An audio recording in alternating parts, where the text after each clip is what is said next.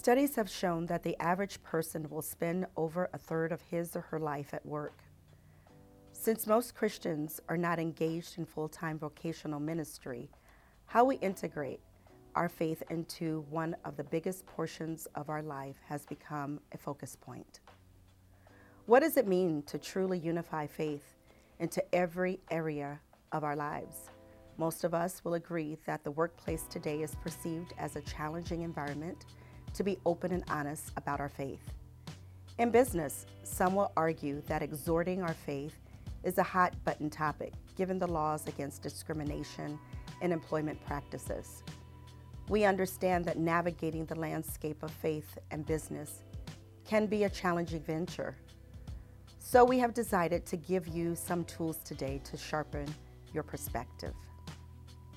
We will visit with Joe Rutten, the Executive Director of the Catholic Men's Business Fraternity, Director of the Benedictine Leadership Institute at Mount Marty College in Yankton, a parishioner at the Cathedral of St. Joseph, and an organizer of the upcoming Faith and Business Conference coming to the Sioux Falls Convention Center on August 19. Joe has a unique way of showing us the difference in living an integrated whole life with faith at the center of things spoken and done. In the July issue of the Bishop's Bulletin, a monthly publication for the Catholic Diocese of Sioux Falls, our guest is featured speaking on the unified life, bringing your faith to work. In this article, Joe expounds on how to reveal one's true self while living an impactful life upholding the virtue of one's faith. We're also going to learn more about how the concept of faith and work are shattering the barriers of denomination at the upcoming Faith and Business Conference. Please join us as we focus.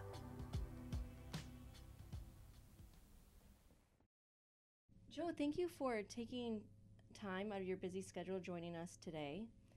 And based on your article and what you do, help us to understand how we can take Sunday into Monday, Tuesday, Wednesday, Thursday, into the rest of our week. What does that, help us to understand what that means. Good, thanks, Susan. It's a pleasure to be here. Sorry, I think we were supposed to record a week ago and I missed the date, so my apologies. Thanks for rescheduling. This is going to be great. I'm deeply passionate about this.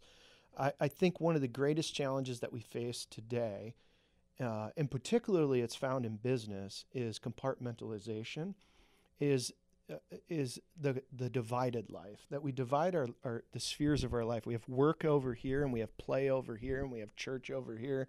So on Sunday, that's when we're the good self, and on Monday, that's when we're the working self, and on Friday, that's when we're the play self, and then we have the vacation self.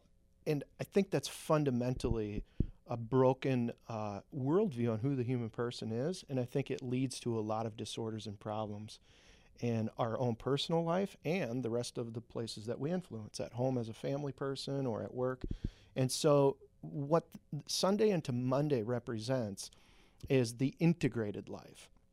That is taking the principles of faith that we often practice on Sunday, are represented by Sunday, and integrating them into Monday, Tuesday, Wednesday, into the work week. So faith principles and business practices is kind of the fulfillment of that. And then those faith principles, we'll spend some time, I'm sure, talking about what those principles are and how is it that we can integrate them into business practices so that we live as a unified self, as an integrated self. And that's where we discover the fulfillment of our great potential. Right. What are some business practices that guide your faith and leadership in business? Say that again. What are some faith principles? What are some business practices that guide your faith and leadership in business? What are some business principles? I'm gonna flip this. I'm gonna flip this just a little bit, but I see where we're going here. So, the human person, in my perspective, so not everybody maybe would share this perspective, but if I'm a creature is one who is created, right? And so if I'm created, then I begin to think, somebody else made me. And if somebody else made me, then they're the ones that instilled in me how I work. They instilled in me my purpose. They instilled in me what it means to flourish, what that looks like. They instilled in me these gifts and passion. And so the principle that I operate on, or that I encourage people and train people to operate on, is that the beginning, the first place to begin is that you were created by somebody else for a purpose in this world. And the great mystery of life is to discover what that purpose is. All right. And so this is a great mystery. It's a fantastic journey. But I think that when it's all said and done, we'll look back and we'll begin to see this magnificent path that the great Creator has led us all on. And the younger we are, where we can be in a place where we can realize that I've been created with a purpose, and you can begin to seek out what that purpose is, find and discover what that purpose is, then the sooner you get to live into that purpose, right? And just like anything, the sooner you begin, the further you can go. And so that's the fundamental principle, is that we were created by a God that instilled in us a purpose in this world. And this is found in all traditions, by the way. Viktor Frankl, A Man's Search for Meaning, the great Holocaust survivor, he talks about the why, right? Simon Sinek, the why. Like, Simon Sinek did not invent the why, folks. Like, this golden circle and this, this is throughout human history. Jeremiah, the great Hebrew prophet Jeremiah, says in Jeremiah 29:11 that God created us for a purpose. He created us with a plan, and it's a plan of hope. Right? And so it's like, oh, wait a minute here. I think Jeremiah lived a few years before Simon Sinek. But Simon was brilliant because he was able to access, as a wise elder within the professional sphere of culture and leadership development today, and he drew on these ancient, timeless pieces of wisdom. And that's basically what I do for a living, is I take ancient wisdom and I connect it to modern leadership principles and practices to help human persons flourish personally and professionally. So first, you're created with a purpose. You need to begin then that principle that says, all right, how do I go about discovering this purpose? And that's probably the next question. Well, what are some challenges one may face? Oh, sorry. What are some challenges one may face when sharing their faith at work or in public? Oh, Emmanuel, this is interesting. So my faith tradition is Catholic. And within the Catholic tradition, sometimes I think it's a detriment, and in other times I think it's an asset. Catholics don't often get real real preachy. We're not usually running around preaching Christ. And for instance, I had somebody call me one time and say, hey, would you pray for this person? They don't know Christ, and, I want them to know Christ. And the Catholic doesn't always think that way, for better or for worse. Catholics think a little bit more about how am I living? Am I living in a way that's representative of Christ and the gospel? Am I living in a way that is like imbued, overflowing, like manifesting joy, the gifts of the Holy Spirit? Like, am I living in a way that somebody wants to be around me? And then in turn, they begin to see Christ in me, and they begin to say, boy, there's something about that kid. I don't know what it is, or, and so then they begin to follow this mystery within us. And it's less, hey, do you know Jesus? Have you been saved? It's less on that side of things. So this is what I realized. I got into some faith and business work with a bunch of Reformed Dutch folks. And they said, Joe, what your tradition, the Catholics have, that's the great secret that we wished we had, is your Catholic social teaching. I thought, what? Catholic social teaching? Well, that's the ethics class that I taught for a decade over at O'Gorman, dignity of persons and common good, and how do we treat our neighbor, and, solidarity, this principle that when people are down and out, we want to rally around them like they're a part of the family. And I thought, if you could have anything from the Catholics, you want our Catholic social teaching? He said, yeah. He said, within our tradition, we don't have this codified body of knowledge about how we should live together and flourish. like the church does. And about 150 years ago, the church really formally began developing this body of teaching, but it's not sectarian. It's not like the Eucharist or Mary or some of these teachings that might, or even Jesus as Christ, that would divide us from Baptists or from Buddhists or Muslims or it's a human doctrine about who the human person is and how we can flourish together. So the first principle is dignity, that the human person was created by a divine creature in that divine image, and therefore has a nobility that is higher than the rest of creation. And because we all human persons, doesn't matter who you are, what you look like, race, creed, color, gender, doesn't matter. You're a human person. You were created in the image of the Creator. Therefore, you have dignity and you're deserved to be treated with respect. Principle number one. That's the starting point for Catholics. We can disagree about a lot of things, but we can't disagree about how to treat one another. You have to treat them with respect. Why? Because they're created in the image of the divine Creator. So dignity is the first of the Catholic social teaching principles. Solidarity is the second, and solidarity is the principle of family, that we're all human beings in the same family. It doesn't matter where we came from, who we are. We're all a part of this together. And then under these principles, there are other sub-principles like preferential option for the poor. So in the Catholic tradition, preferential option for the poor, and that might be physical poverty, it might be spiritual poverty, it might be psychological poverty, it could be a lot of different poverties. Mother Teresa said the poverty of America is our spirit, not material. So maybe it's spiritual poverty. But underneath that principle, preferential option for the poor comes underneath solidarity, because it says in the family we ought to give most attention, preferential attention, to the one that is down and out. Mm-hmm. So let's talk about how do you integrate that at work. Well, at work, we have health care plans that we offer to our employees. That's preferential option for the poor. That's saying that we have a responsibility to take care of you as a family member and make sure that you and your family are taken care of in your health care needs, so that when you're down and out, you're being taken care of.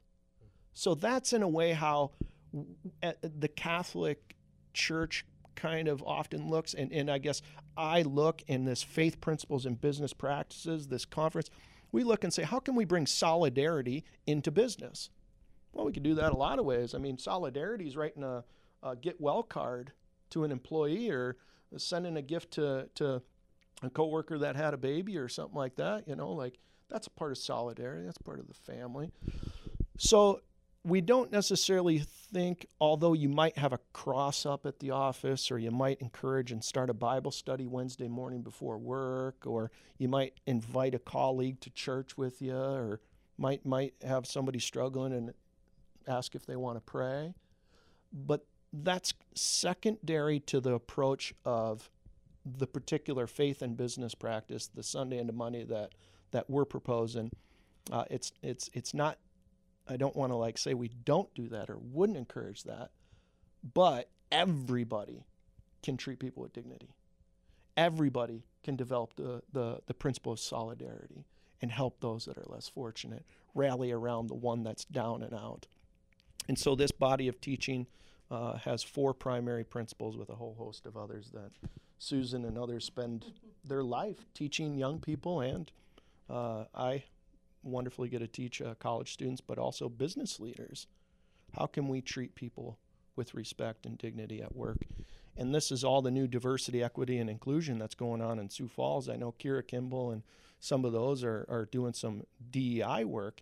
And I took the first session, and the first section was this revelation of this principle of dignity. Well, yeah, I've been, okay. I didn't realize that this might not be something that everybody had in their vocabulary or had as a principle of operation, that they understood, hey, this can be applied to business. Well, this is stuff that we grew up. I mean, this is like meat and potatoes faith stuff for us as Catholics. And so, Sue, you're in that kind of sphere with me. Right. As Catholics, yeah, we're not that comfortable as much as evangelization, right. And evangelizing and just speaking Christ to other coworkers. But it's more through the actions. Saint Francis of Assisi is associated with preach the gospel and, if necessary, use words. So it's more of how we treat the person with dignity and respect, and seeing Christ in others. So it's not even necessarily you might not even mention Jesus Christ, but that they can see Christ in you as well, or see something different about that or person, you see or Christ in them. Or you see Christ and you're in like, them. you know what? Right now you're a little rascally, you're a little curmudgeon, or you know what? I kind of want to like just sock you in the nose right now. But my faith tells me that Christ is in you too. And we're all broken. We all got our things. Sometimes we have off days, and I'm going to choose to love you. I'm going to choose to be present to you in a way that's positive and healthy and constructive, because you're a human being. That seems to show true perspective, because as you're looking at that, you're seeing what parts are reflective of Christ in that other person, as opposed to some of the parts that are respective of Christ in yourself. So it's a yin yang in that aspect of trying to get the greater good of community. So you say the greater good. So that's the second principle. Common good is what we call it. And, you could also say that the common good could be purpose. What's the purpose of your organization? What's the greater thing that you're attempting to do here? We're in the field of education, right? We're trying to educate young people in character and virtue. And, well, that's a purpose of our work, right? Well, we would also say that's the common good. That's contributing to a fuller, more flourishing community when we're doing education well. And so even those principles, oftentimes they're in play, they're out there in the market or in business or in education or in other faith traditions or they're just called different things. And so what we do is we have an ability here with this Faith and Business Conference that we've started to bring the larger Christian or even non-Christian community, but specifically Christian community, together to say, all right, let's have a common platform where we can invite everybody in to talk about these faith principles and how we might integrate them into business practices. What are the principles? What do they look like? And how can we integrate them? And so that's really the origin of this Faith and Business Conference. Is I had a group of fellas that were getting together doing a men's group talking about this stuff. We're all like, maybe other people would be interested in this stuff. And so we thought, well, let's do it. So we're on our 6th year with a conference inviting men and women of all faiths to come talk about how we can transform Main Street, transform business by integrating these faith principles. You speak about one, identifying their purpose. Help us understand how to identify or recognize what our purpose is and how to live a purpose-filled life. Dude, you got all the hard ones. I do. JJ, purpose.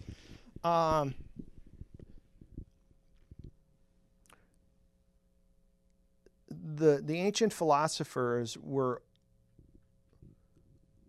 they began with humility. And in my tradition, St. Benedict, the founder of Western monasticism, his path forward begins with humility. So I want to be careful not to say like somehow I have the answers here. Socrates and Plato would be like, I know nothing. Like that's the place to start. But two things. One, I have found as I've gotten into the leadership sphere, there's a lot of people in the leadership sphere. There's a lot of people in the coaching sphere. And I just might stop and say, I think that for me, that all leadership that is good leadership is time tested. It's been around for a while. It didn't just get invented. Somebody might have discovered it and repackaged it and put it out in the market, like Simon Sinek. And Simon wouldn't say that he created it, the golden circles, right? Like this is, so purpose is one of those things. You'll find it everywhere. As a matter of fact, when I started at Mount Marty University, it was on the front of some of their marketing programs. It was like, come to Mount Marty and discover your purpose.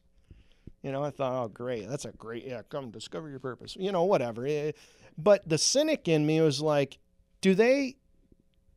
where does a student who goes to Mount Marty discover their purpose? Where is that at in the curriculum? Where is that in the programming?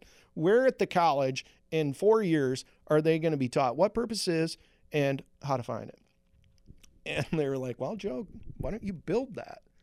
And so we did. We rebuilt freshman philosophy and sophomore theology, and we literally incorporated in the philosophical training the nature of purpose and the discovery of purpose based upon these very simple principles. You're created by a God, we would say, that loves you, cares about you, that is in relationship to you, and that God instilled a purpose for your life.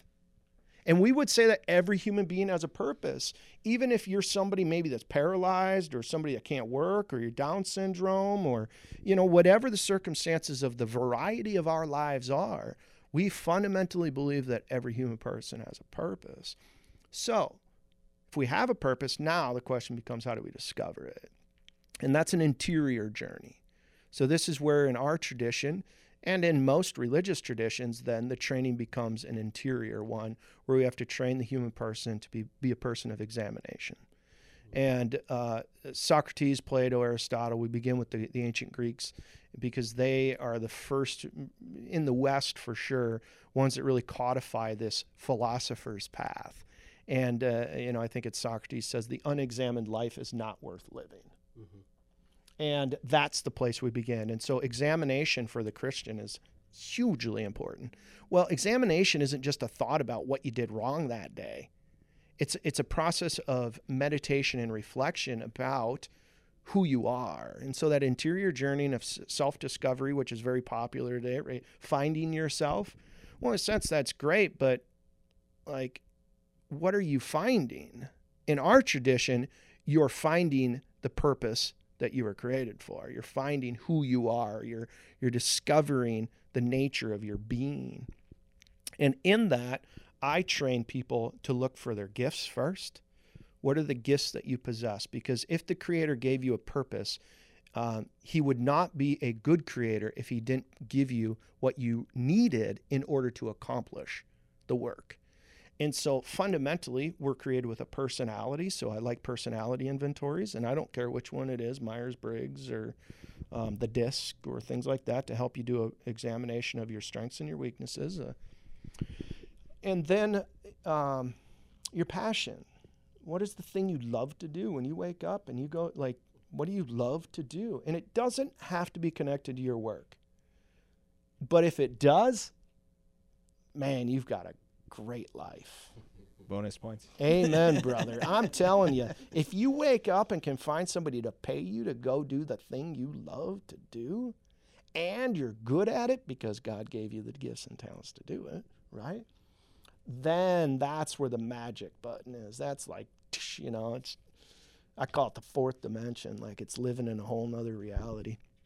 And so for me, that's a purpose. It's given to you. You discover it through examination and reflection over a period of time. But I would say eventually you come to codify it. And for me, to some degree, my life's purpose is the education of youth. And it's specifically the education of youth at a particular age demographic. I found out that it wasn't high school. I did that for a decade and I did pull my hair out. That's, I was like, I think I need 19 to 22 year olds. And so I kind of found there's my sweet spot. And then I found, there's a business thing here. So I got this thing on the side that's business. And these are passions, but I believe they're also callings. And I believe I've been equipped, but I'm not equipped to do them wholly because I need other people to succeed and flourish. And so talk to anybody I work with and they'll be like, holy smokes, he looks good on the cover, but my goodness, is he a mess in the backside? Because I have gifts, but I also have weaknesses, so I need others. So this is the principle of solidarity, right? And so we can train people that you're going to go work with other people, and you need to be attentive to what your strengths are and your weaknesses are so that you can match them up with the team that you're going to be working with when you go to work for whoever it is, I don't know, Click Rain or for you, right? Charlie's the one that's going to be owning Charlie's going to be the one dominating the city when, 10, 15 years. So purpose, that's my little shtick on purpose. That was very good. No, thank you for sharing that. It should fit. Viktor Frankl, A Man's Search for Meaning. Every human person should read it. Mm-hmm. It's a can't miss book. It's quick, it's easy, but in it he talks about about your why, about your purpose, and so he survives the Holocaust in Auschwitz, and he said what he discovered is that you had to have a greater purpose. You had to have something greater than yourself in order to survive. And what that did is it sustained you. It gave you a hope to overcome the obstacle. So whatever the issue is in front of you, you need hope to overcome it, and the hope comes from your purpose. And he even talked about having his initial purpose, his initial hope was in his family, his wife, who he assumed was probably dead, but he still used her memory to keep hope alive, to overcome until he'd get out. But one of his purpose was he wanted to take his psychology of logotherapy, his psychiatry practice, his new methodology that he developed. And logotherapy is the psychology of meaning, right? This is where Simon Sinek, you find a lot of Simon Sinek in Viktor Frankl because it's about meaning and purpose.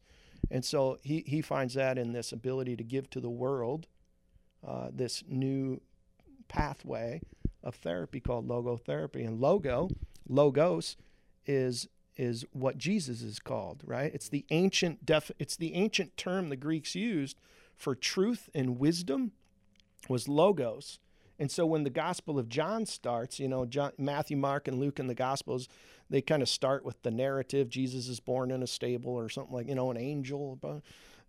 John comes along and he's like, in the beginning was the Word, and the Word. And you're like, what the hell is this? Pardon my French.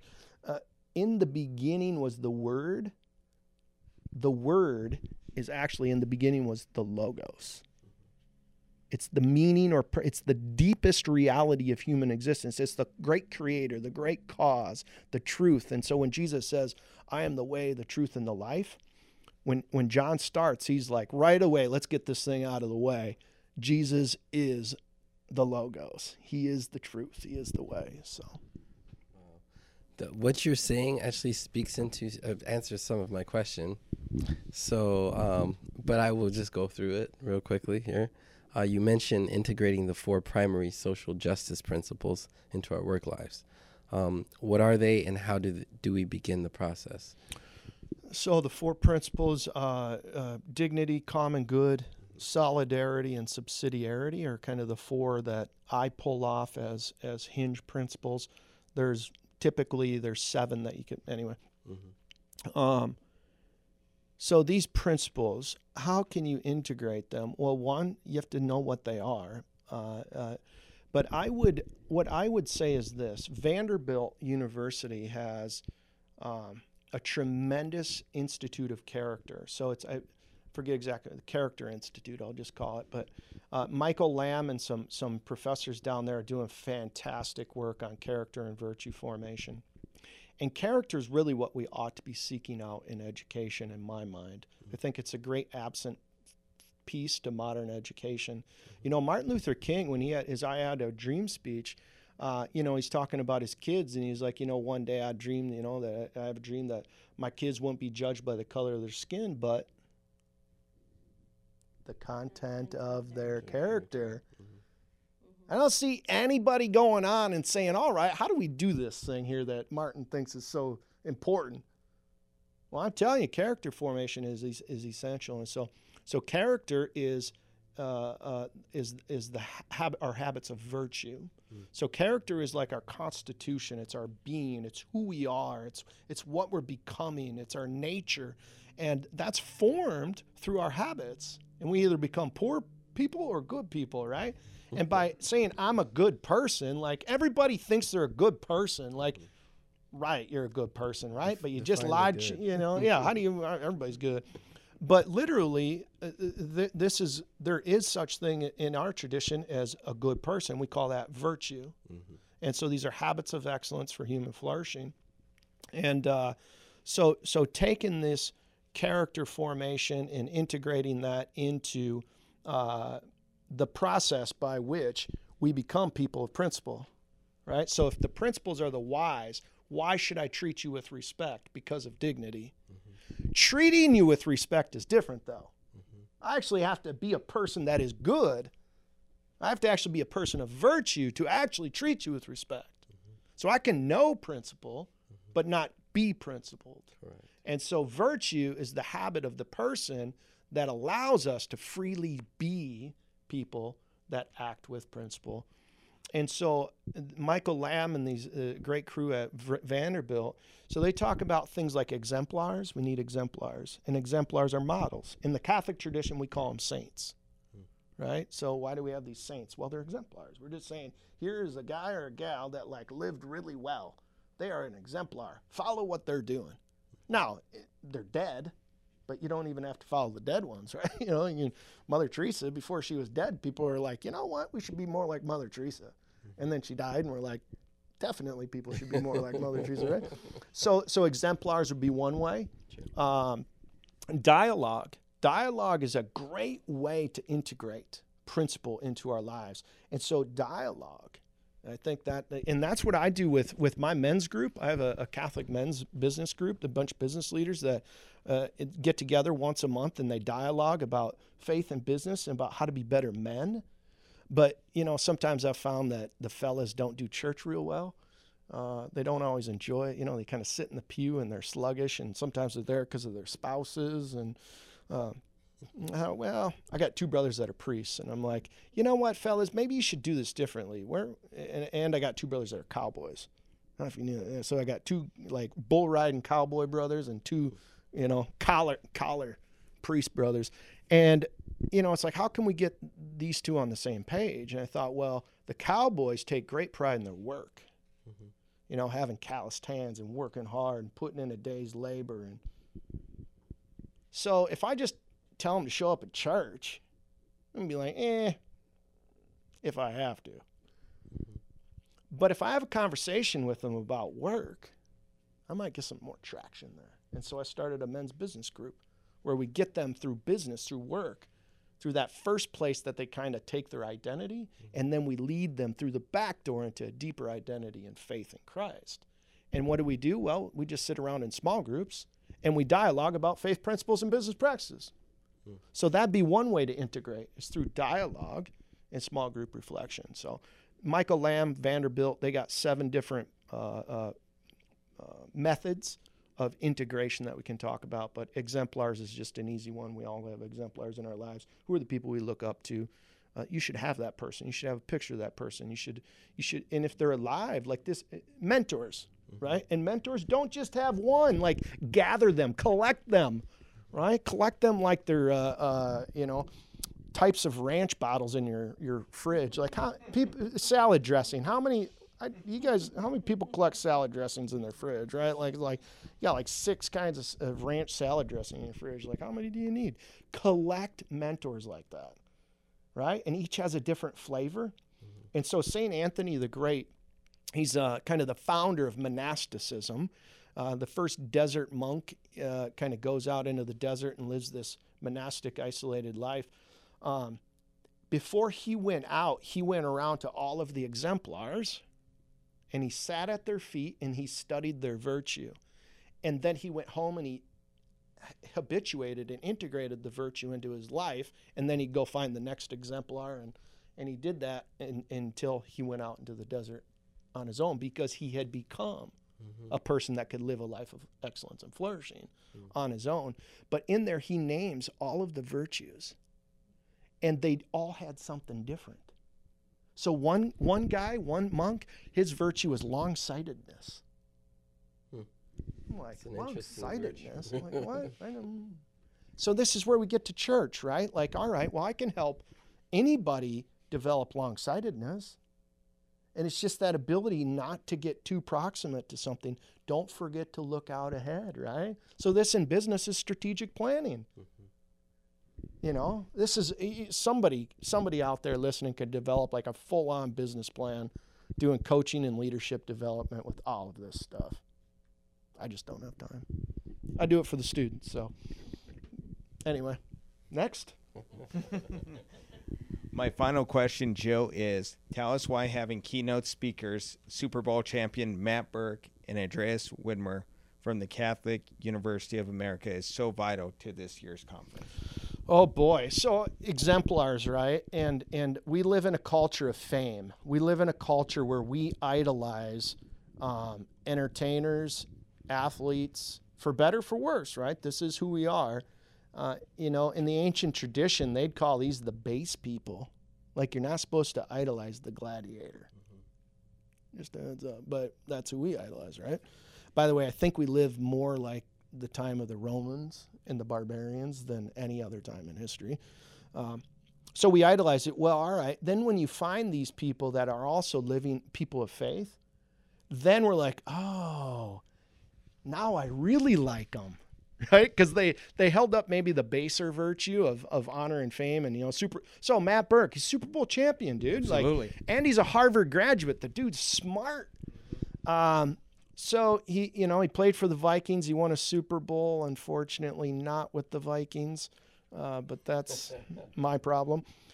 But then he went to work for the NFL afterward for a few years, got into the business of the NFL, and then afterward got out. He's big into character education, virtue formation. He's Catholic, deeply faithful, loves Jesus Christ, calls him his Lord and Savior, and has a great talk on teamwork. And so what we're doing is having Matt Burke keynoted about how can faith principles build greater teams, better teams.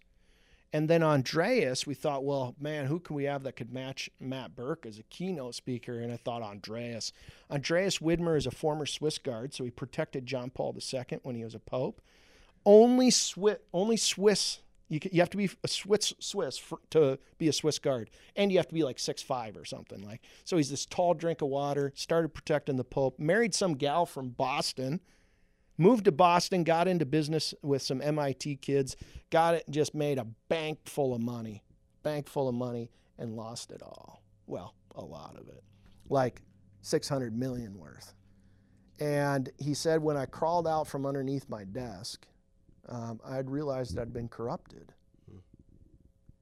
that I'd, in a sense, chased lesser goods, and that I needed to go back to my faith. I needed to go back to these lessons that I learned from John Paul II and from my upbringing. And so it brought him back to the crisis, brought him back to his Catholic faith. And in the process, he found a real love for this faith and business movement and wanted to get into education to teach young people, particularly entrepreneurs. He's really a big entrepreneur. And his big movement is entrepreneurship is the primary path to the alleviation of poverty. You need to feed people, right? If they're hungry, you need to feed. But the way to actually elevate them out of poverty isn't to keep feeding them. It's to employ them. It's to get them employment, right? And that requires they have to be equipped with skills. But they also have to be equipped with character. They have to be equipped with virtue. And so he's got this fantastic entrepreneurship program going at Catholic University where he's building young people of character and competence. He's going to come in and shake the roof off and he's outstanding. So he'll kick it off. Matt will close it up. It'll all be about building great teams. And in the middle, we thought we should have a great team from Sioux Falls coming, from the area come and be a panel and tell us about how they do it and what it looks like for them so that the people in the audience can get an example, right, of what this looks like. And so Click Rain in town. Click Rain is a faith, family, work is kind of their motto, right? And it goes in that order.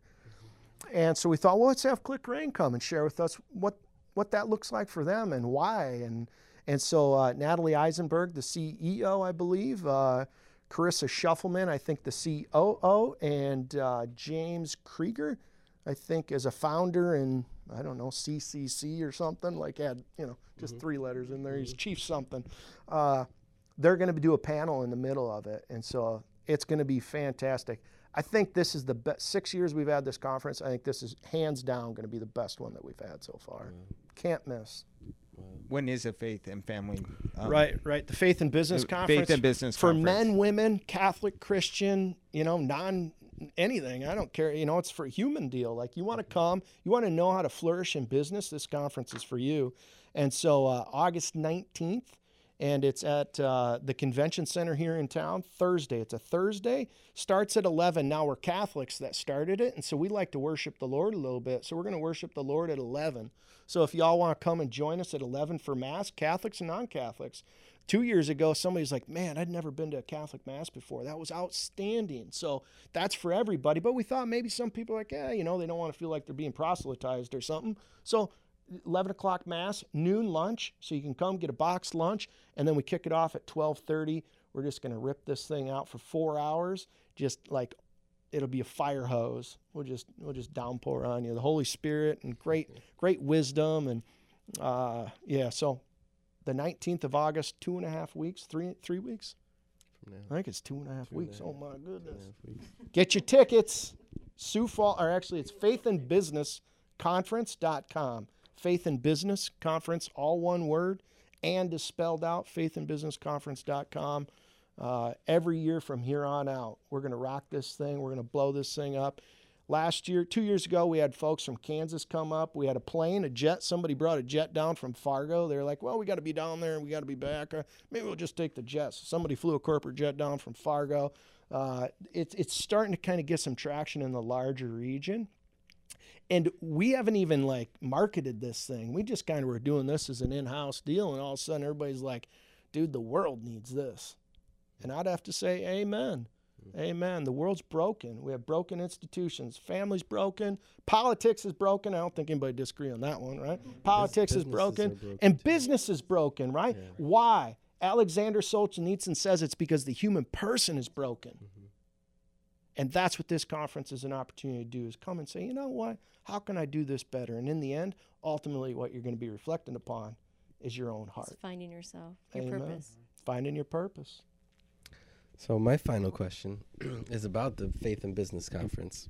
It's unique as it brings business leaders and clergy from various denominations, working, learning, and sharing information. If I were a curious or first-time attendee, what would I expect to experience? You know what? I think that what you can expect to experience is community. I think we have like Disneyland going on here, and we don't even realize it. Like, this is a good ride in the Midwest. It's a good ride in South Dakota. It's a good ride in the metro region here. Like, we've got a really good thing going, and we have a lot of really good people doing things, but we're a little compartmentalized. Everybody kind of has their own little thing going on, and then I come in and I meet somebody here, and I find out they know somebody there, and then somebody says Terry Liggins, and I'm like, Terry, you know Terry? Like, well, then we got to be friends. If you know Terry, I know Terry, then we're, and it's like we all need to be in the same room together, and it's these people that are deep into business and all this, but they're also people of faith. And they come from all different stripes and beliefs and backgrounds, but we all share this common thing that says, you know what, we love one another, and we want to do this thing the best we can. I think that anybody that's saying, I don't know if I want to go to that, you'll be surprised. You show up, I'll guarantee you know somebody, and you'll walk out thinking, that was better than I thought. And I believe that ultimately what's at the heart of the whole thing is that as a community, we're discovering our greater purpose.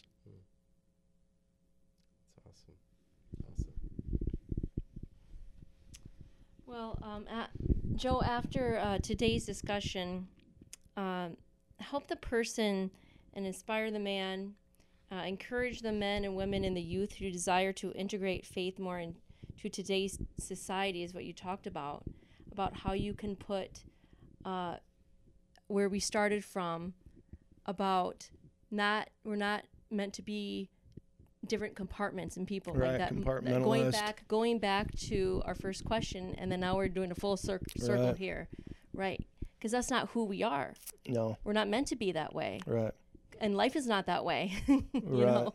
So how do people become more comfortable in doing so? This is a great. How do you become more comfortable? Yeah. There's practice. Right. It's simply it, right? Like. And then you get to be the point where you can be Jordan at the line shooting a free throw with your eyes closed. But that's because you've developed the habits of excellence that we call virtue, and you've actually become a person, a character, who does it by nature, not because it's a struggle. And we get that backwards sometimes. Sometimes we think that the harder you, like, oh, I really struggled. Oh, man, that was hard, and I did the right thing. Well, if it was hard and you did the right thing, that actually means that you have less virtue. If it's with ease that you do it, that means it's a part of your nature. And so that happens through practice, repetition.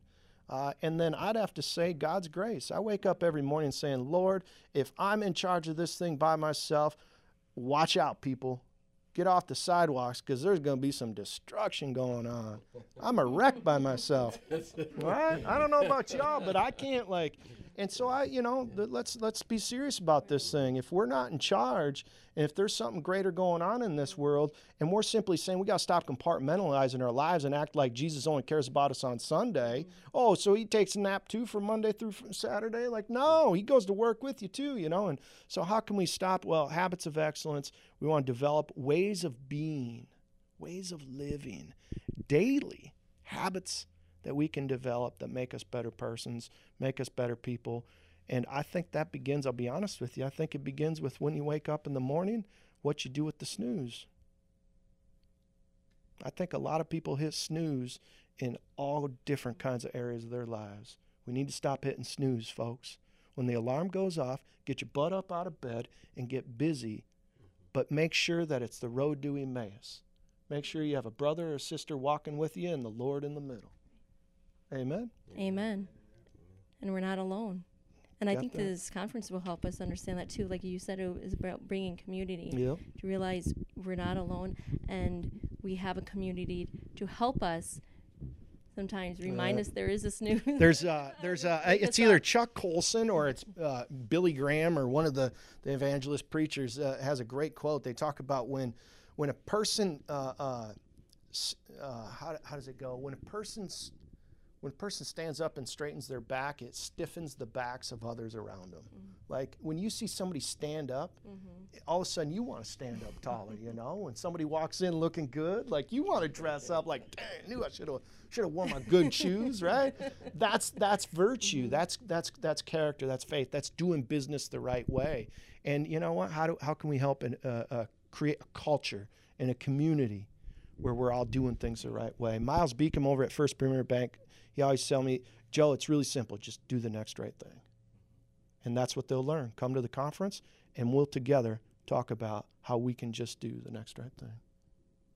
Thank you very much. Thank you so much, Joe, how you're for inspiring us. And this interview has been amazing. Your words of wisdom. I know I talk too much. I hope that wasn't damn, this guy going to shut up. We're taking it all in. This is all good stuff. Yeah. So thank you so much, and thank you for taking the time to share us your story and your passion, and to help us through sharing your story helps us to understand more of our purpose too. Join me in 2.5 weeks as we take faith principles into business practices.